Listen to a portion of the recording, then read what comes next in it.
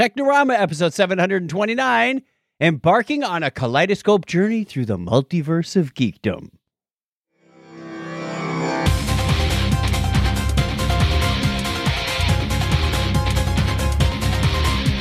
That sounded like something of a Reading Rainbow or something. I don't know.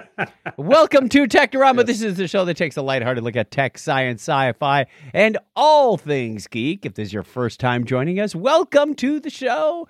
And if you're returning, welcome back. We appreciate you giving us your time. My name is Chuck Tomasi from sunny Phoenix, Arizona.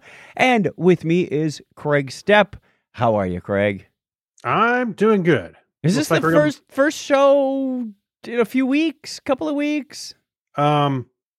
End of October was our last, or before Halloween, because actually our question of the week was about Halloween traditions. That's so coming up. Why didn't we have a show last week? Oh, you were on your. You had just gotten back from something, or you needed to spend some family time. That's what it was. I was spending a little family time before I took off for this week. Okay, not took off, but and last week I had a work trip, so that's what I was getting at. Bye, honey. I'm going out to get some milk. That's what my dad said before he left too. I'm going to get a pack of cigarettes. I'll be back. We covered that story years ago. The guy who said he was going out to get cigarettes, and he went to Russia to watch the soccer tournament or something. And he's from Brazil or Argentina or something. Wow, that was really rude. Anyway, hey, I do have something I want to talk about real quick before we move on.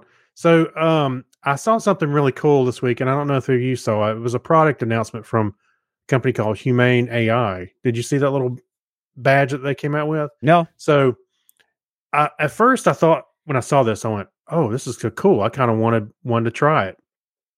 It sticks to your shirt. It's like a square pin. It looks about the size of like the Starfleet insignia, or Delta shield that you would wear on a uniform, right? Right. But it has mobile connectivity through T-Mobile. It has no screen, but you can control. You put your hand out in front of yourself, and it has a laser that'll show the controls of maybe some music or the time, that kind of stuff on your hand. I'm like, oh, that's kind of cool. And you can take pictures with it. You can ask it. It doesn't listen for voice prompts. You have to touch it. It will directly contact Chat GPT and come back with responses for you. And I thought, that's kind of interesting. Then I started thinking after a while, I went, wait a minute. What if I wanted something like that, but just directly connected to my phone? Because sometimes I want Google Maps and other things on a bigger screen that you wouldn't get on this device. And then I went, wait, I do have something. It's my watch. Yeah. Because I have Google Assistant on here. I got the time. I can install apps. And I went, yeah, I already got that. So, oh well.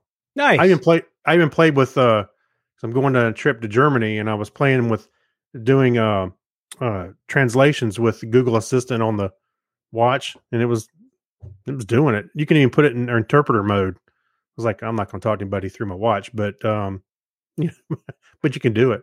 But I was like, so I don't see any point to really that device unless you just want to have some connectivity without a screen.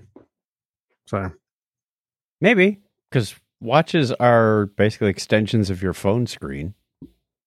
Yeah, I mean, again, you'd have a little screen on here, but I pare down all my notifications just what I want on my watch. So it's not like I'm getting every notification. I would drive my wrist nuts. So I have pretty much no notifications on my watch. Yeah, it does drive my wrist nuts. Right. Well, yeah, I'm paring them down probably more so, but I get like text messages from my family. No, from my family. No. And yes, on my phone I do, but not on my watch. Well, I turn off the sound on my phone. So if my wife texts me, she can get me. Or right. Sometimes like the Wise devices are, so somebody's coming to the door, I get that kind of notification, but emails and all that kind of stuff, I don't. Hey, while we were out not doing a show, Donna and I while we weren't podcasting, Donna and I did get over to Belgium to see Jorga. That's right. I wanted to ask you about that a little bit more. Yes. So how'd it go? I will show you a picture. Let me get to this screen layout here. Oh, what's going on? Add to stage. There we go. So proof that Yorga is a real person and does exist. There he is. Yeah, there he is. So there's a big long story about how British Airways lost our luggage and we eventually did get it back. It was, I won't tell you the story here, but it was not pleasant. We didn't even have checked luggage. They took our carry-on. What? Yeah, we got to London Heathrow. They said, this lady comes up and says, "Oh, we're checking all bags with wheels." Well, that pretty much includes everybody. And then we got on the plane. And after I handed it off, I said, I got a bad feeling about this. And of course, my little luggage tag was in my backpack with me, not in the carry-on, because we knew there was a luggage handler strike in London. So we purposely did not take checked bag. So we did everything in a carry-on, and then they took it. And I went, I got a bad feeling about this, and it didn't show up in Belgium. So we got it back Monday morning on our way back. But Donna did get hers Sunday afternoon or Sunday evening, and I got mine Monday morning. So there was some stuff in there that I did not want to lose. So you went through the trouble to get those trackers, but it wasn't on the thing that you needed to track. No, because I thought I was going to have everything on me the whole time. Yeah, no, I understand.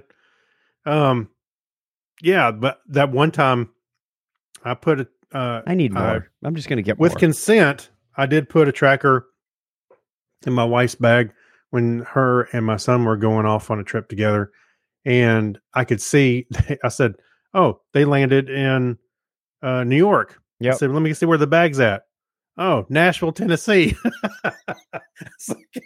So sure enough, it wasn't that the tracker was faulty. It was literally in Nashville. And the guy was telling my wife, there's really nothing I could do. And then she goes, yes, sir. Well, my husband said it's in Nashville. And he went, oh, he's got a tracker on it. Come with me. And they worked it out. But, Yeah. Airlines are really going to have to step up their game now that people are tracking their luggage. Oh, yeah. Oh, well, actually, some airlines were going to outlaw those little trackers. And it's not just the airlines, it's the airports, and there's a luggage handler, like a delivery agency that steps in too. So I was optimistic, Craig, when they sent the message and said, your luggage has been delayed, it'll be on the next flight. Great. Walked up to a kiosk, scanned the 2 luggage tags, the claim checks, got a ticket number. I was checking the British Airways dashboard the entire time it was the bags were missing. And every time on my phone it said, we don't know where your bags are. We're still looking for them. Even after we got Donna's back on Sunday night, it still said both are missing. Now, keep in mind, when we were tracking this, at one point I got an email and I got a message that says, oh, we found your silver bag. Mine. Donna's is green. So the whole time we're expecting a silver bag to show up. We get to the hotel Sunday night. It's a green bag. These people couldn't find their ass with both hands. I swear. Wow. And we got to the airport Monday morning. I said, I'm looking for my lost bag. The guy goes, clickety, clickety, click into the computer. He says, oh, you're looking for the green one? No. We were. He said, I'm looking for the silver one. Here's the number. Ends with 553. Clickety click. I can't find it in the computer. But you're welcome to come in the back room and look around. Oh, my God. I bet that's crazy. I found it. Sitting there with the claim number on it. Yes. It was ridiculous, Craig. And even after I got it back, it still said, we don't know where your bags are. I'll bet I could look that up right now on British Airways website and it'll still say, we don't know where your bags are. Yeah. It was really disappointing. And the whole time I'm thinking, I work for Service now. I can fix this. And I'm literally starting to write the app in my head that weekend. Well, yes, but the problem is you got to scan them, and not somebody didn't do that. Sounds like. How did they get one and not the other? They both got taken from us at London Heathrow. They both got to Brussels. You said they were Airport. going on strike, so maybe they scanned one before the strike and then walked out. Yeah. Strike in progress. They both got to Brussels. They both had the same claim number on them. When I found it in the back room, it still had a sticker on it that said BRUBA 52065. That's the claim number. I don't think I'll forget that till the day I die. Right. And it said date expired because when you get to the kiosk, it says, where are you going and how long will you be there? Because I didn't want it delivered to Brussels or the hotel in Ghent if I was already back in London. So I said, I'm going to be there through Sunday. Donna's got through. Mine didn't. These are on the same ticket. Yeah. They should have stayed together. It was really bizarre, Craig. And the fact that it was labeled and they didn't know where it was just ridiculous. I just went, thanks for hanging on to my bag for the last 2 days. Yeah. But imagine that story if you had that tracker in your luggage and you were able to set it off. I would have been able to say, hey, it's in the Brussels airport. But you know what? Nobody could have found it. No, I was saying he said, well, go in the back, you can look, and then you were able to connect to it and hit the ringer. That'd have been awesome. It would have been kind of quiet inside a suitcase. Well, it was a pretty big room. But if it's connected to you, you'd know it's close by. Yeah, I would have known. Yeah, and I'm not going to get into the whole thing. I'm going to put my 2 trackers and I'm going to get more. That's this year's Christmas present is a couple more air tags for Donna, a couple more smart tags for me. Yeah, we're traveling when we'll have 3 bags. I got at least 2 trackers, so I'm just going to throw them in at least 2 bags. So we're doing carry on, but we'll see what happens. I don't know. Yep. All right, let's do the question of the week. Letters. Oh, we get letters. We get your letters every day. Mailman, mailman, mail today. Reach right in and pull one out. Those letters. I love those letters. Let's find out what you got to say. Oh, boy. Mailman, mail today. We can probably take down the pre-show banter sign. There we go. Oh. And we do have a comment. It says, Comedy Forecast, first-time listener here. First-time listener. Hey, ring. I wish we had a cowbell. He's been subscribed for 18 years, but this is the first time he's actually listened. Yeah. I'm unsubscribing today. Our question of the week for you a few weeks ago was, what's your go-to Halloween tradition or costume? Yeah, and we know Halloween is over, but we can still relive it. We're in Christmas denial. Yeah. Steve Lennon says, well, we don't or we didn't when I was a kid have Halloween in the same way as you do, quote, over there. Mm-hmm. This is something that has escalated in the last 15 years or so. An American friend threw a Halloween party like 30 years ago in the early 90s. So, wow. What? I just said, wow. Oh, 30 years So ago. we're a bunch of people going and trolled through the city on a subway. I was dressed up as a samurai and then girlfriend as a geisha. We ended up having the cops called on us and we both had swords. They were wooden ones, but still. Yeah. Was a bit tricky to explain and talk our way out of that. But I often just put on a blue coverall and put on a Mike Myers mask, easy as pie. Yeah. Yeah. Don't walk down the sidewalk with that on. Yeah, he says not unless it's Halloween. Don't do that just Tuesday night. One of my friends came as a ninja, and we both were active in Bushido, and ended up having a drunk sword fight on a subway on the way home in fake Japanese. No police involved. Yeah, right. That's funny. Ben Ragaton says, our tradition is to be out of the house. Nice. Good to hear from you, Ben. Yeah. Hope all's going well. Haven't talked to them in a while, but we'll get together soon.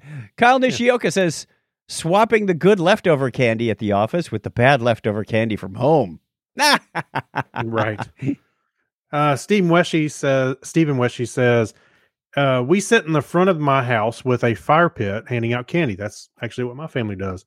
I normally project movies. It says say project movies on the side of the house. In the past, we would hand out hot dogs along with candy. I'm sorry, I was thinking both of them together. It's not Drop the hot dog in the bag. You want some ketchup with that? And then just then just dump it out. We used to do that too. We were getting kids ready for Thanksgiving. Here's some mashed potatoes. Yeah, that's right. Gravy's next door. Yeah, but he said he quit doing that because of COVID. So my favorite story is the rest. My favorite story is the rest Frozen. Was when the movie Frozen came out. I played that. When Let It Go came on in my yard, filled with 6 to 12 kids dressed as Elsa, and we were having a sing along. Sadly, trunk or treat events on Halloween are killing Halloween around here. I think I'm seeing the same thing here. Yep. We used to get around 125 kids. Wow. Now they get about 50 to 75, which it's probably about the same here. We ended up we were sitting in the front of our yard, driveway, handing out candy. And we had a good time talking to some of the parents and kids that were coming by. And then it was a little cool that night. So we went ahead and stopped a little early. And later on, there were a lot of kids out. But I think the trunk or treats are changing that away. And actually, it's probably a little safer. I don't know. It is. Yeah, I know a number of safe. people that do that, and businesses. Yeah. Our church does that. Yes. All right, I got some over on mine. Eric Miller says, I have to change up every year. The kids call me out. Mister, you dressed up as a nerd last year. It's not a costume. I'm not. That's right. Jack Mangan says, Arthur Dent? He just puts a towel on. Come on. A robe and a towel. Yeah. Right. Tiffany says, this is 100% accurate. So cute. His wife backs him up on this. That's nice. That's right. Mark Hammond says, costume, regular clothes with a sign or badge that says nudist on strike, or a full bodysuit as a shadow of my former self. I like that. That's pretty good. My sister did a creative one like that one time. She put a box over her head with like a cutout in the top, so her head was sticking out of this cardboard box. And then she had a little lamp and like a little book on top of this. And she says, I'm a one-night stand. Right. That's funny. Oh boy. Hey, I did see one family came through and the dad had it looked like it had like suspenders kind of thing, but it was a school bus. He was hanging off his shoulders.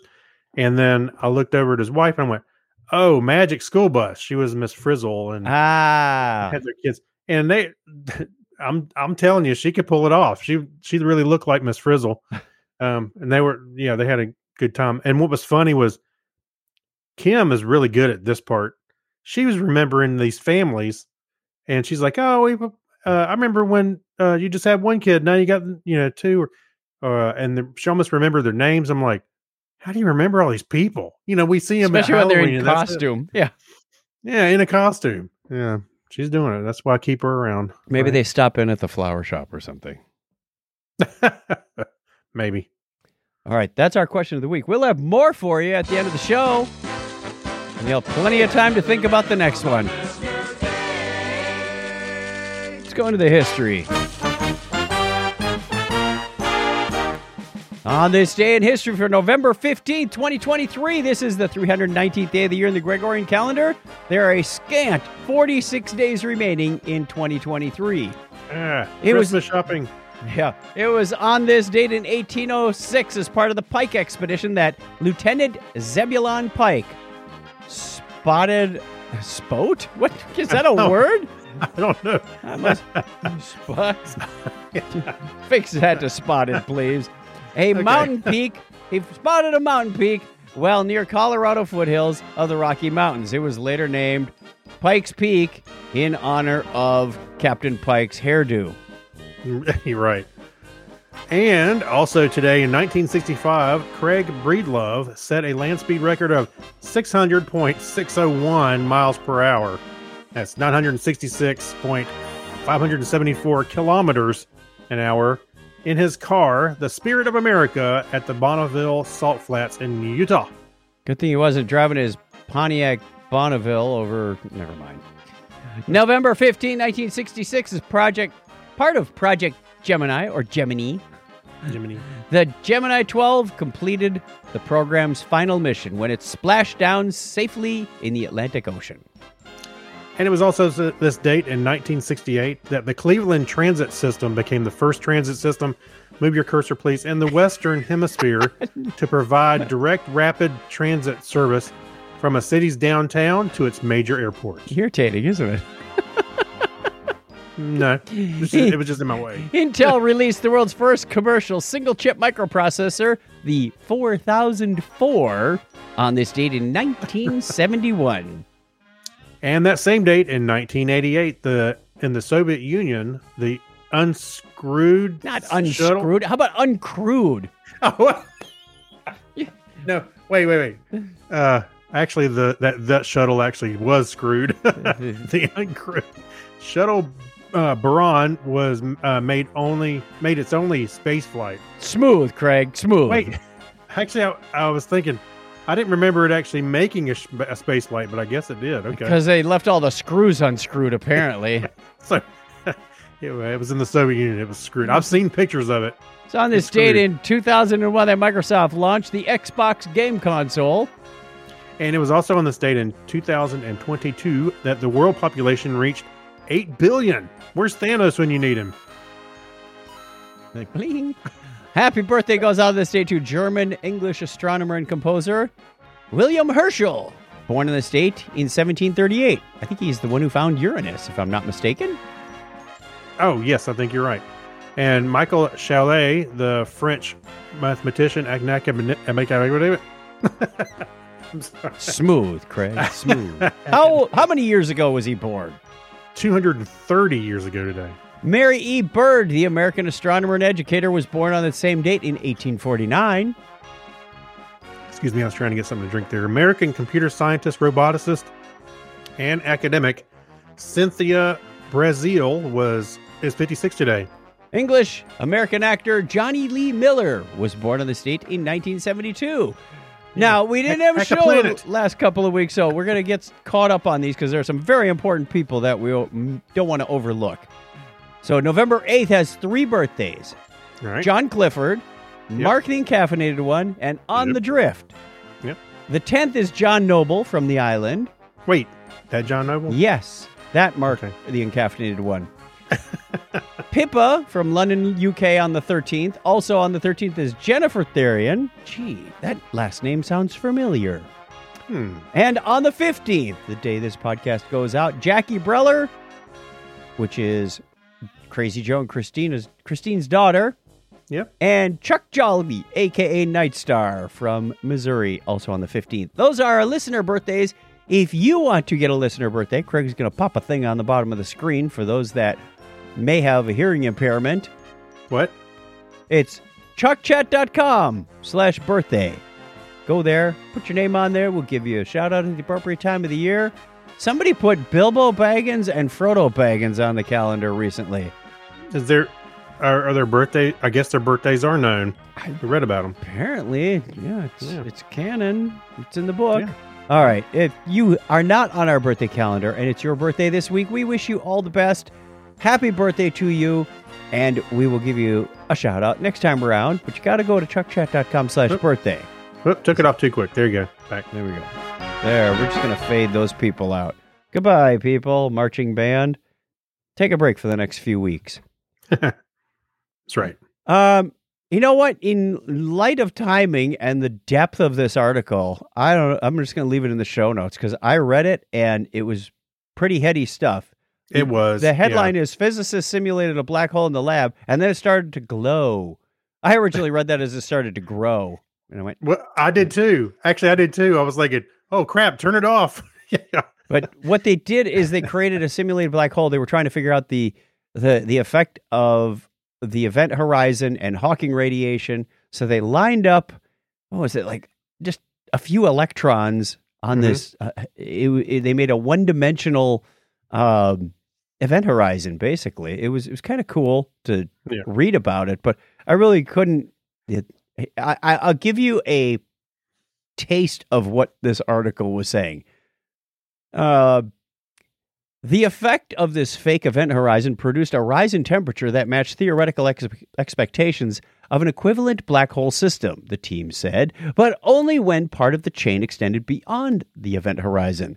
This could mean The entanglement of particles that straddle the event horizon is instrumental in generating Hawking radiation. The simulated Hawking radiation was only thermal for a certain range of Hop amplitudes. I don't think those are the same ones we add to our beer, but okay. And under simulations that began by mimicking a kind of space-time considered to be flat.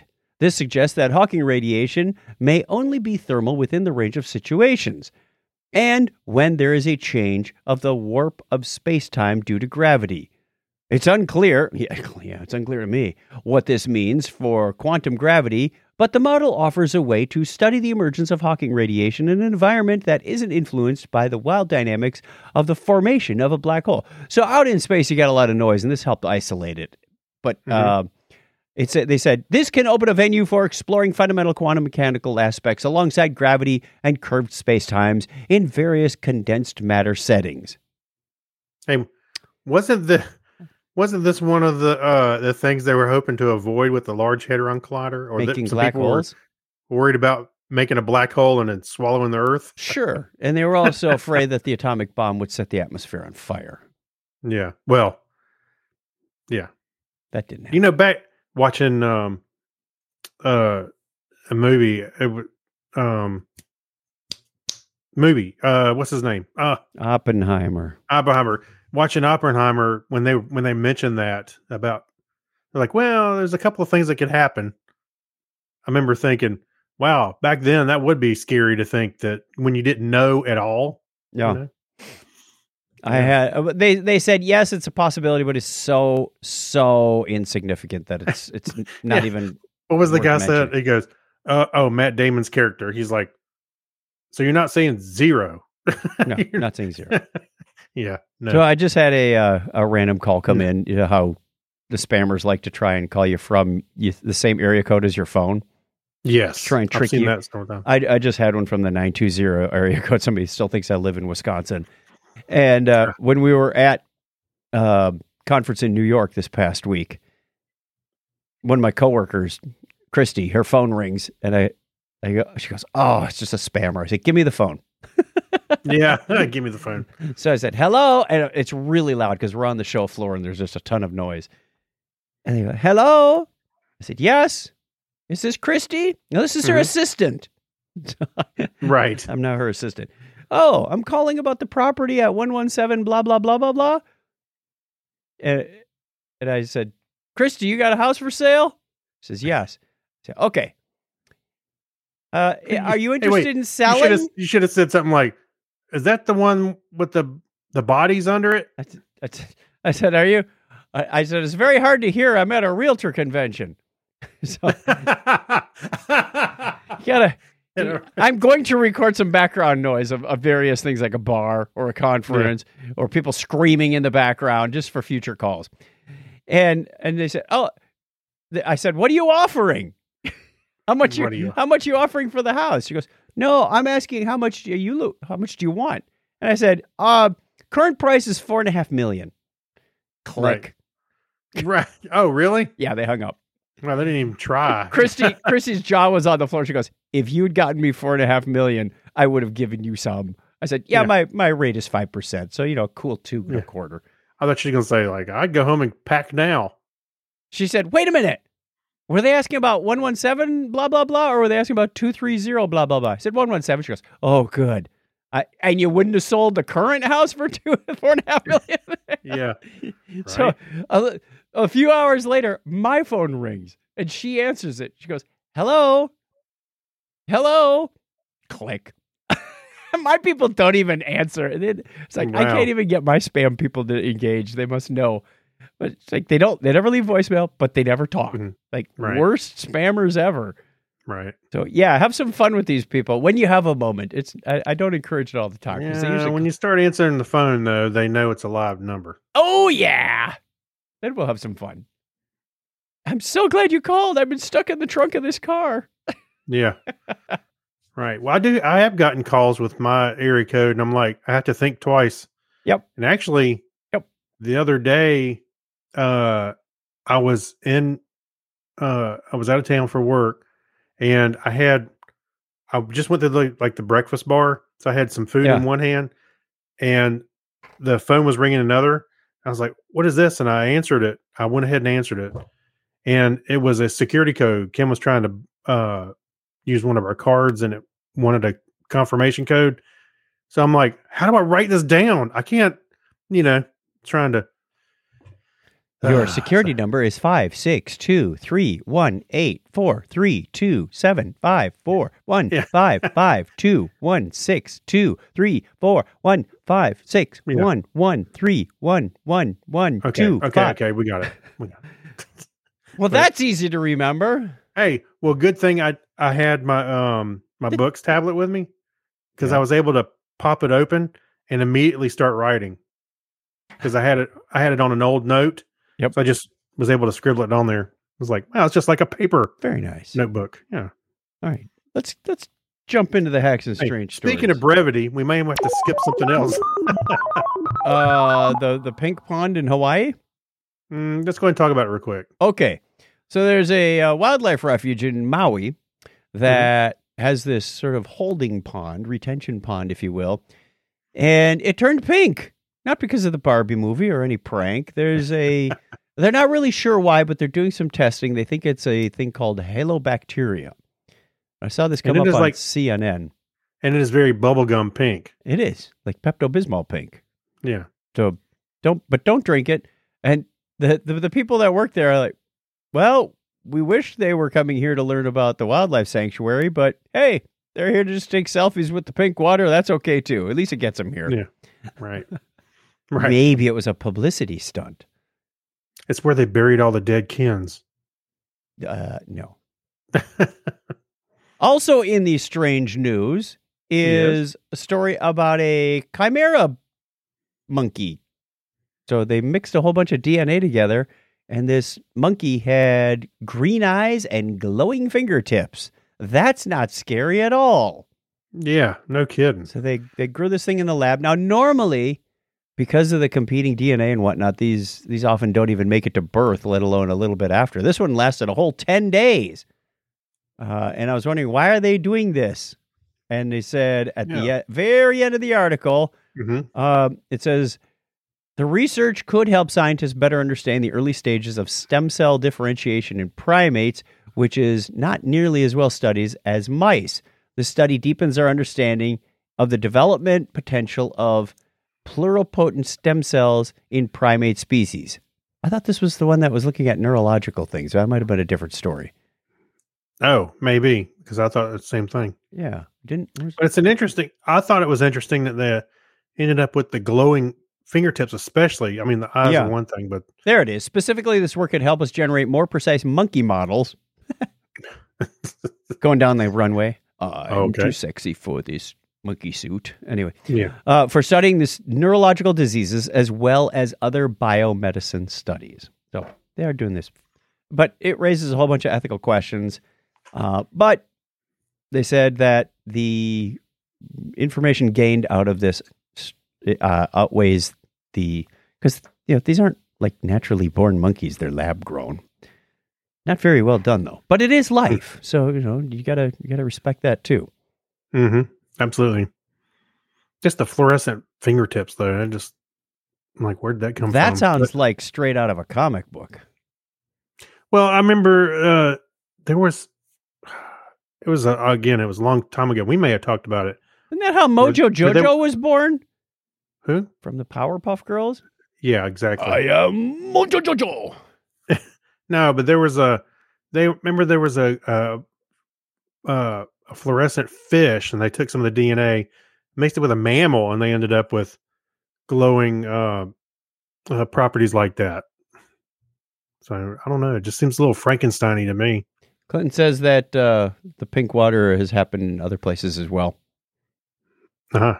Yeah, the article does go on to mention that as well. They had perhaps his own koi pond. Pink koi.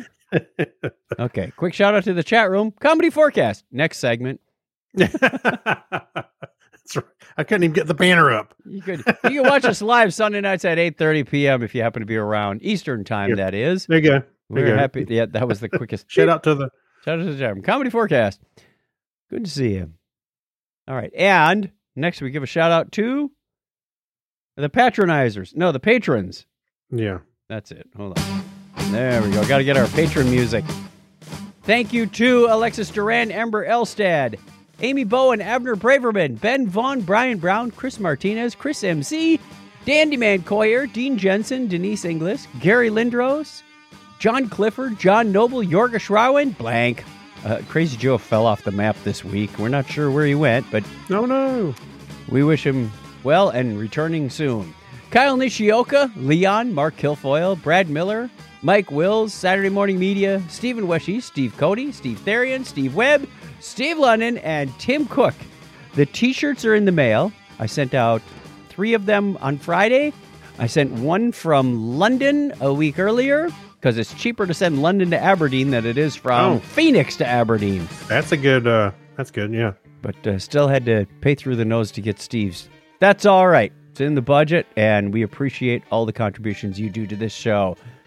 So, and Craig, yours is coming when we visit at the end of the month, when you get back from Germany. Oh, yeah, absolutely. So we got one for you. Woohoo! If you want to be a patron, you head over to patreon.com/Technorama Podcast. For as little as $1 a show, you get your name and a shout out.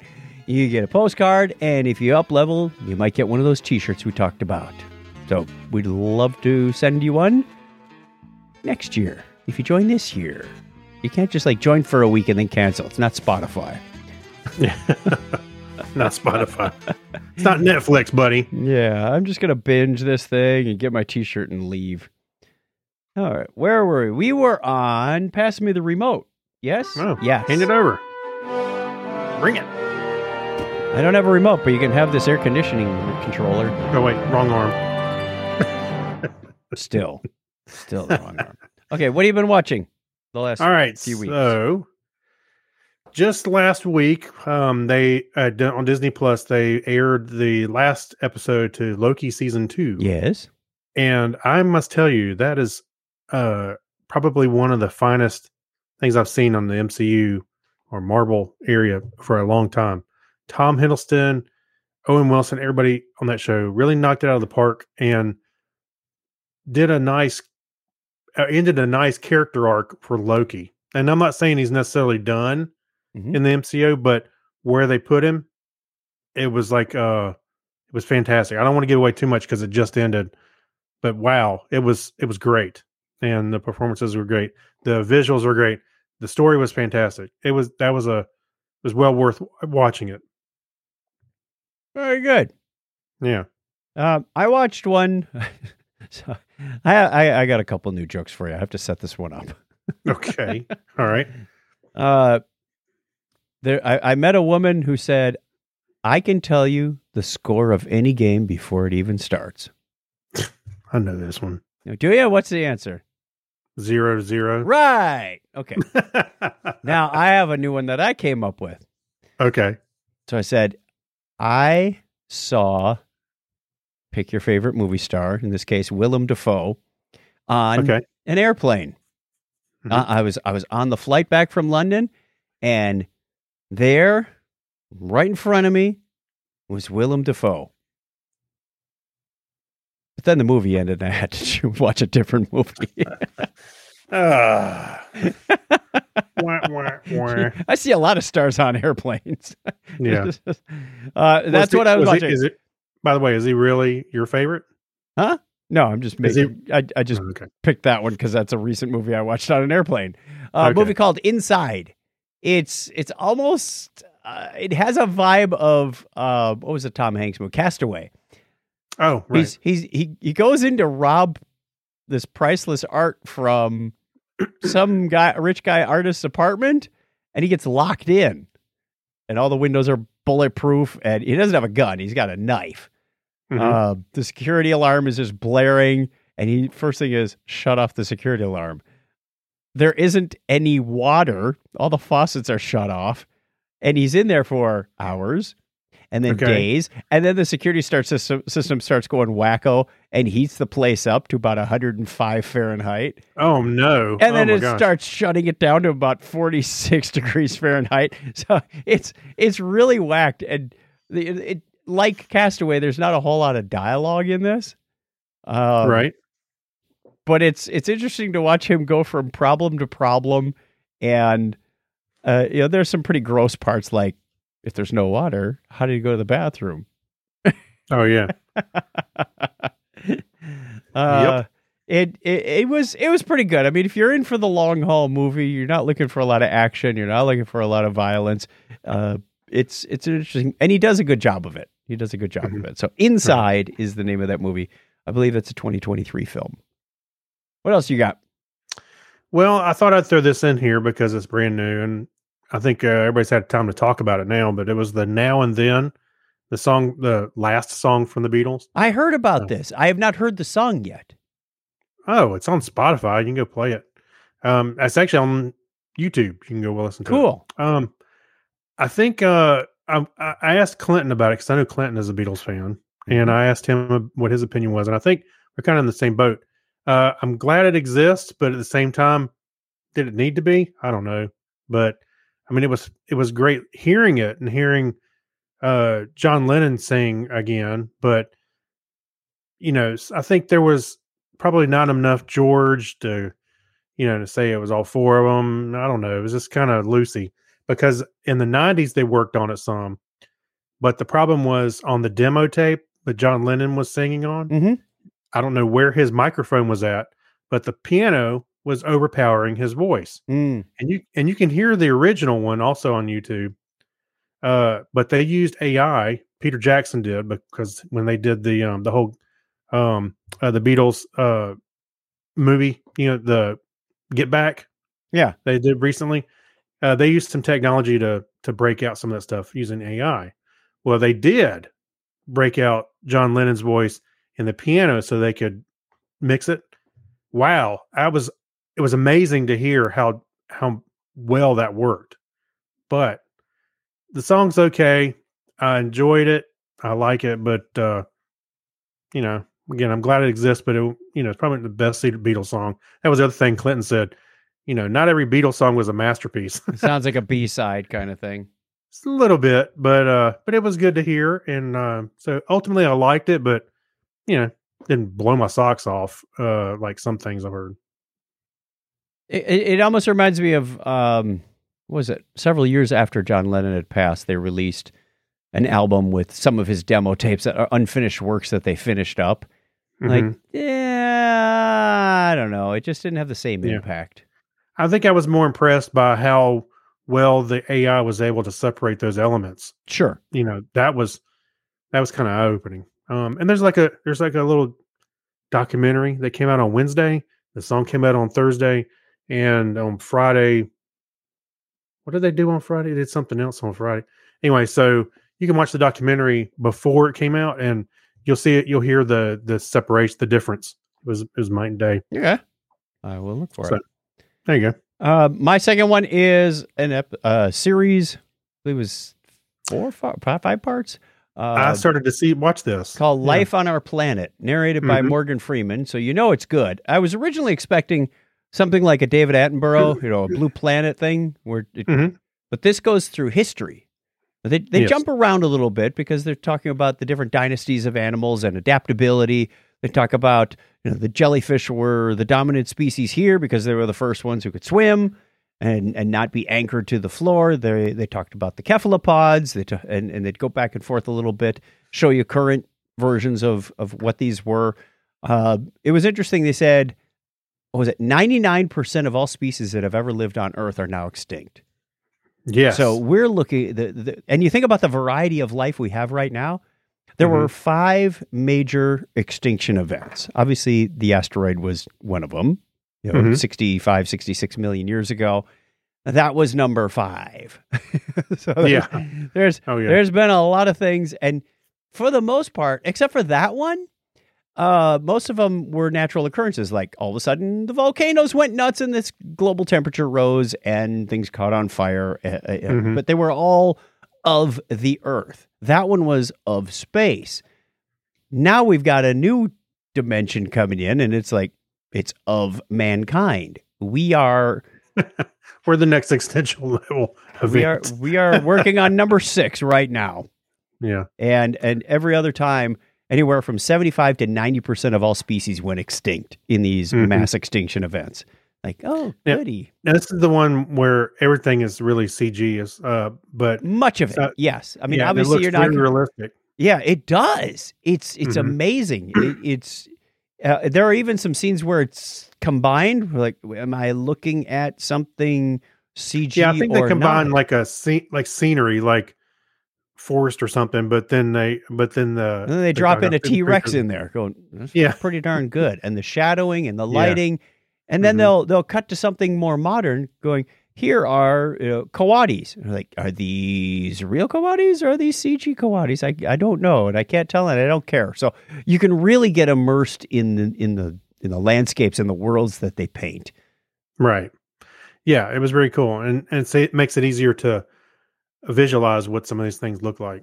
Yeah, and when you think of what was it? The giant armadillos in South America. They were as big as a car. They weren't segmented shells either. It was like one big monolithic shell. And if somebody attacked, they just basically sat down and it was a house. Yeah. But the scientists have to recreate all of this from flat, because when these things died, whether it was in a flood or whatever, and it was fossilized, all of that got compressed and flattened out and shattered. So they're trying to put this all back together. That must have just been amazing to go, wow, look at the way these things connect. And in some cases, you don't have the full skeleton, or it was really interesting. They talked about, in the asteroid event, there were a few things that just barely eked through, the mammals being one of them. But the birds, they were a branch of the dinosaur family, and the feathered avian species barely eked it through. And now he was saying today the birds have conquered the seas. Dinosaurs never conquered the seas.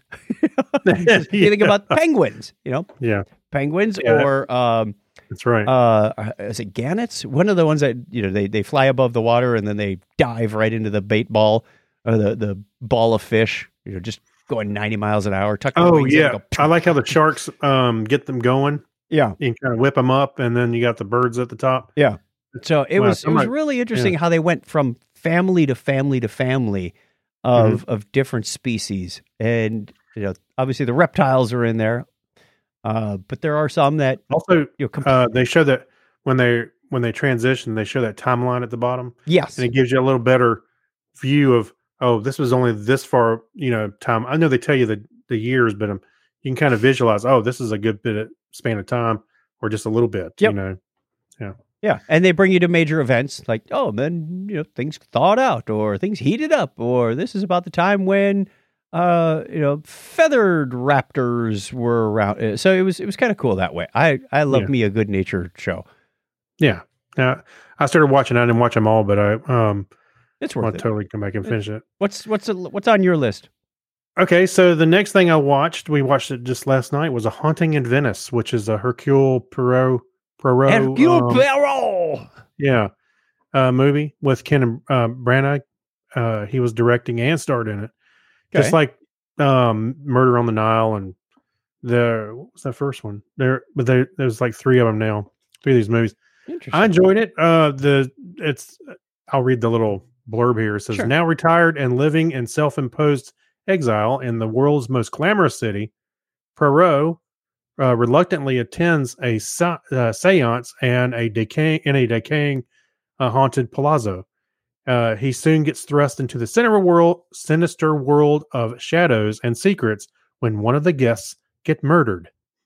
So he goes at a friend asked him to come to a seance, and he starts to look at it and observe that he's starting to figure out how some of the fakery is going on.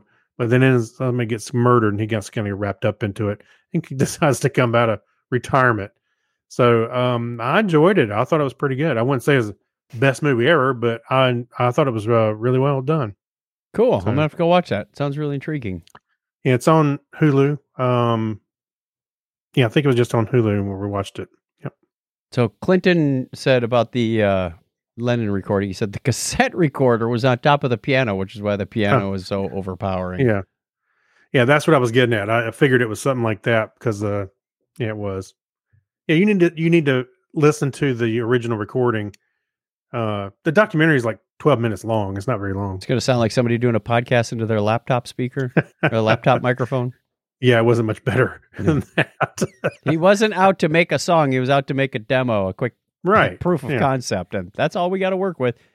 Well, now everybody's going, well, who's he singing about? Is he singing about Paul McCartney? Is he singing about his sons? Who knows?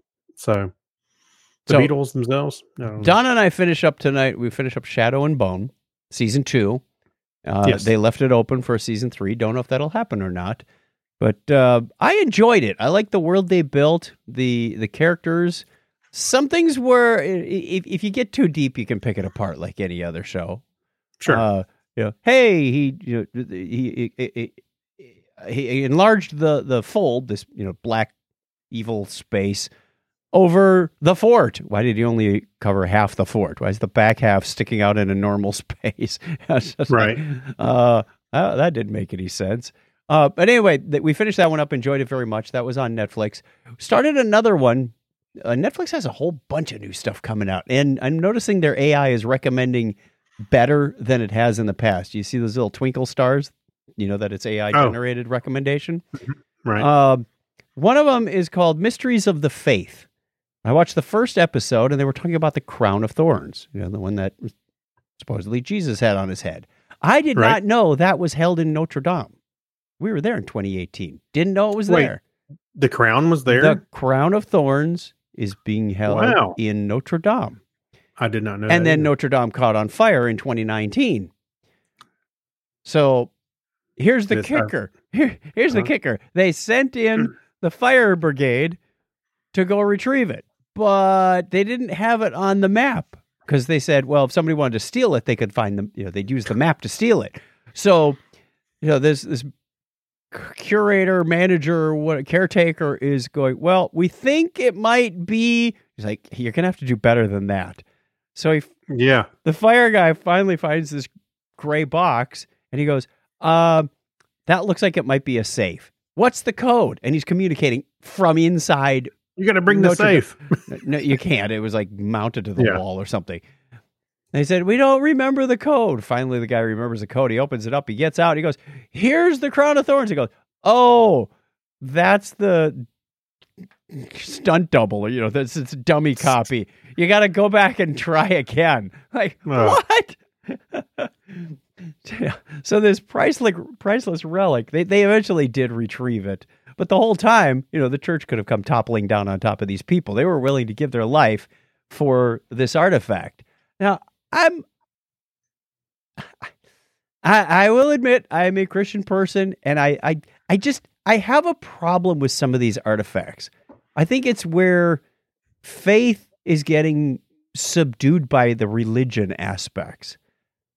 Frankly, I don't care if it's the real Shroud of Turin, if it's the real Crown of Thorns, if it's the real Holy Grail. Mm-hmm. My faith doesn't need proof. That's what Doubting Thomas needed. And so I think what you're getting at is people are idolizing the things rather than Christ. I mean, I can plus you can't validate any of this stuff.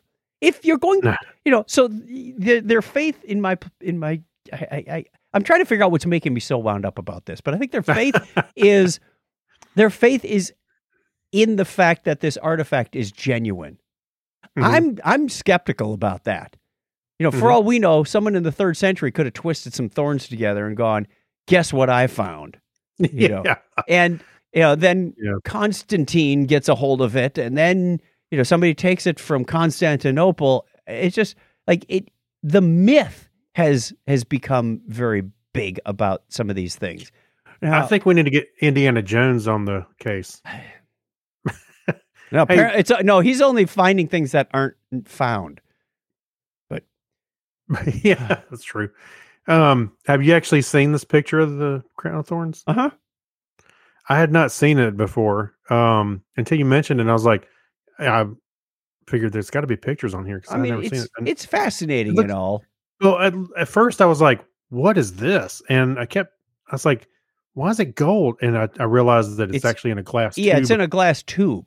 And how did it get in the glass tube? And why is it covered with gold? And just it's there's at least, I think they said 3 or 4 holy grails that claim to be the 4? authentic thing. Wait, which Indiana Jones is full of crap? There's only immediately one, right? it immediately invalidates, Yeah. so it's just it stinks of fraud. And I don't mean to be cynical or anything. I believe there was a Last Supper. I believe that, Well, all in this stuff took Christianity, place. I don't think you have to believe this is the crown of thorns. That's not what they want. Right. Not the goal of the thing. So I mean, if it was, that's really cool that you have a piece of history of religious lore like that.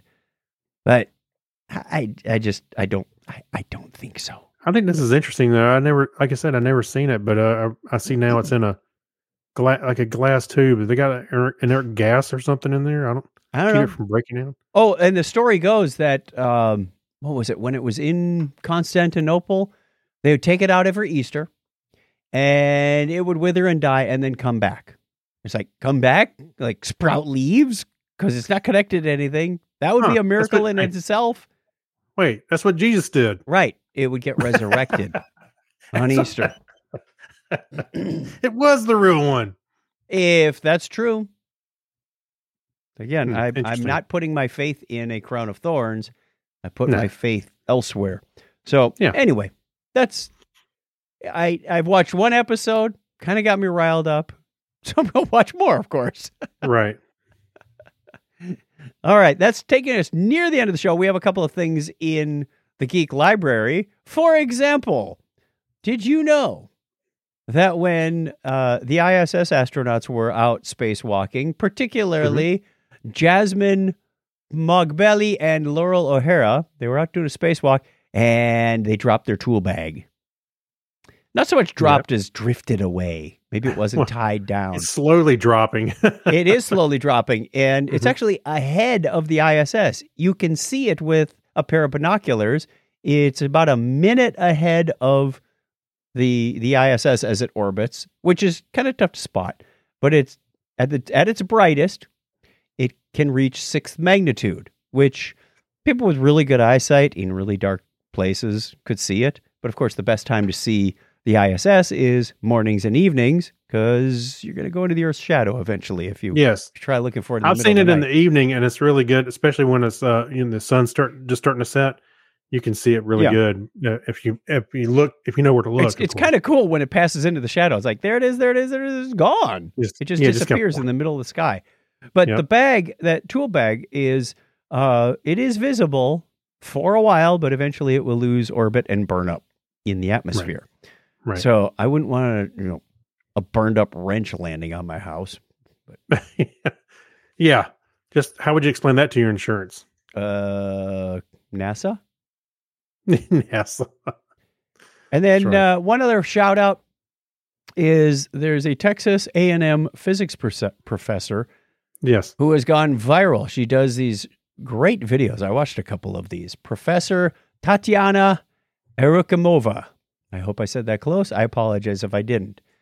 She does kind of like Bill Nye the Science Guy stuff. Like, hey, if I blow this hairdryer on this roll of toilet paper right here, which way do you think it's going to go, up or down? Well, it goes up because of the Bernoulli effect. We're creating high speed wind, which causes low pressure, which causes high pressure underneath to lift it, and it explains these things in a very easy way to go.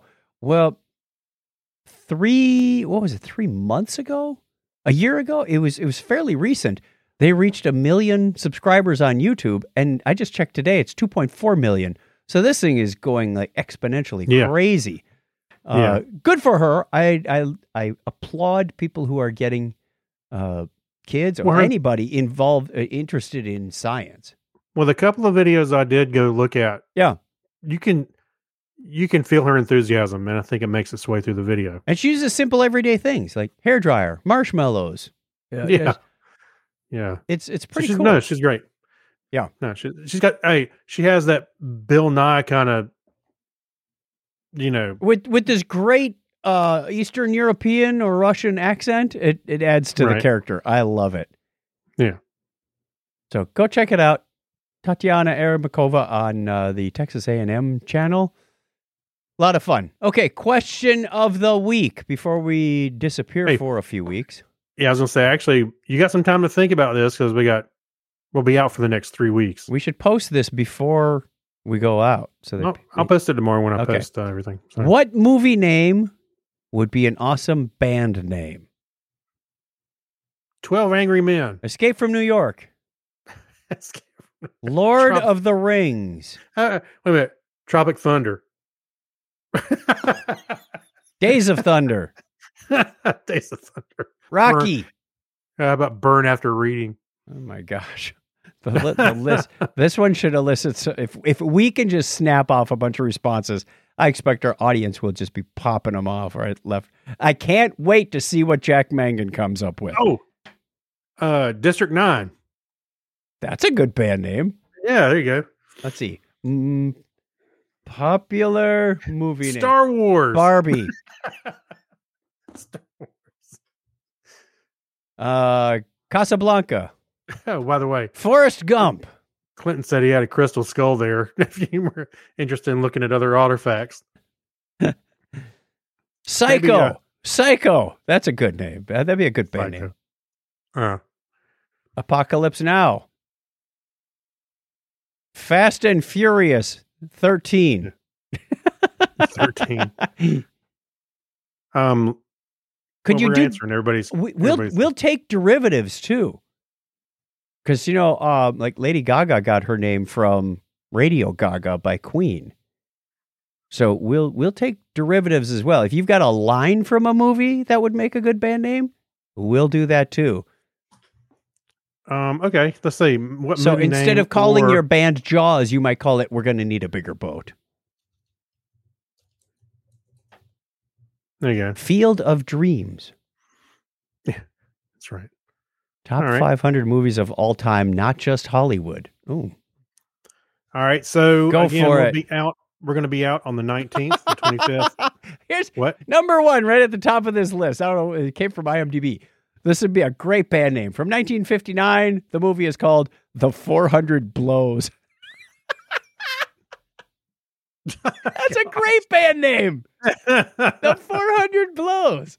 Everybody be like, where did he get that name from? I don't know. They're great, though. All right, so again, we're just reminding everybody, we'll be out on the 19th, the 25th, and December 3rd. So stick around, got stay time. subscribed, and we'll find us. Yeah, The Patreon people will be getting a small bill this month.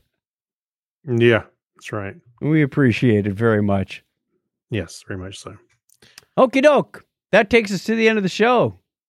I think we need to play some music. That's it. Thank you very much, everybody. If you want to get in touch with us, call the listener line, 707-530-2428. Where is it, Craig? Where is it? Bottom of the screen. And I'm pulling it up. Stay on There you go. target. 707-530-2428, or you can email us, technorama@chuckchat.com. We did have a voicemail from Kyle that I forgot to get in there. It's in Oh, our, we it's in did? our I inbox. missed it. I'm Yep, sorry. It's in our inbox. I got to get that. So we'll get that on the next show, which will be about Christmas. Yeah. Oh, 2024. It's probably about his favorite Halloween costume. Oh, I don't know what it's about. I missed that. I'm sorry. Oh, I missed it too. It's not your fault. Okay. Till next time, tell a friend about Technorama. They'll look at you funny, but it's worth it. Yeah. And as always, Craig, give me a binary high five. All right. 101. Thanks, everybody.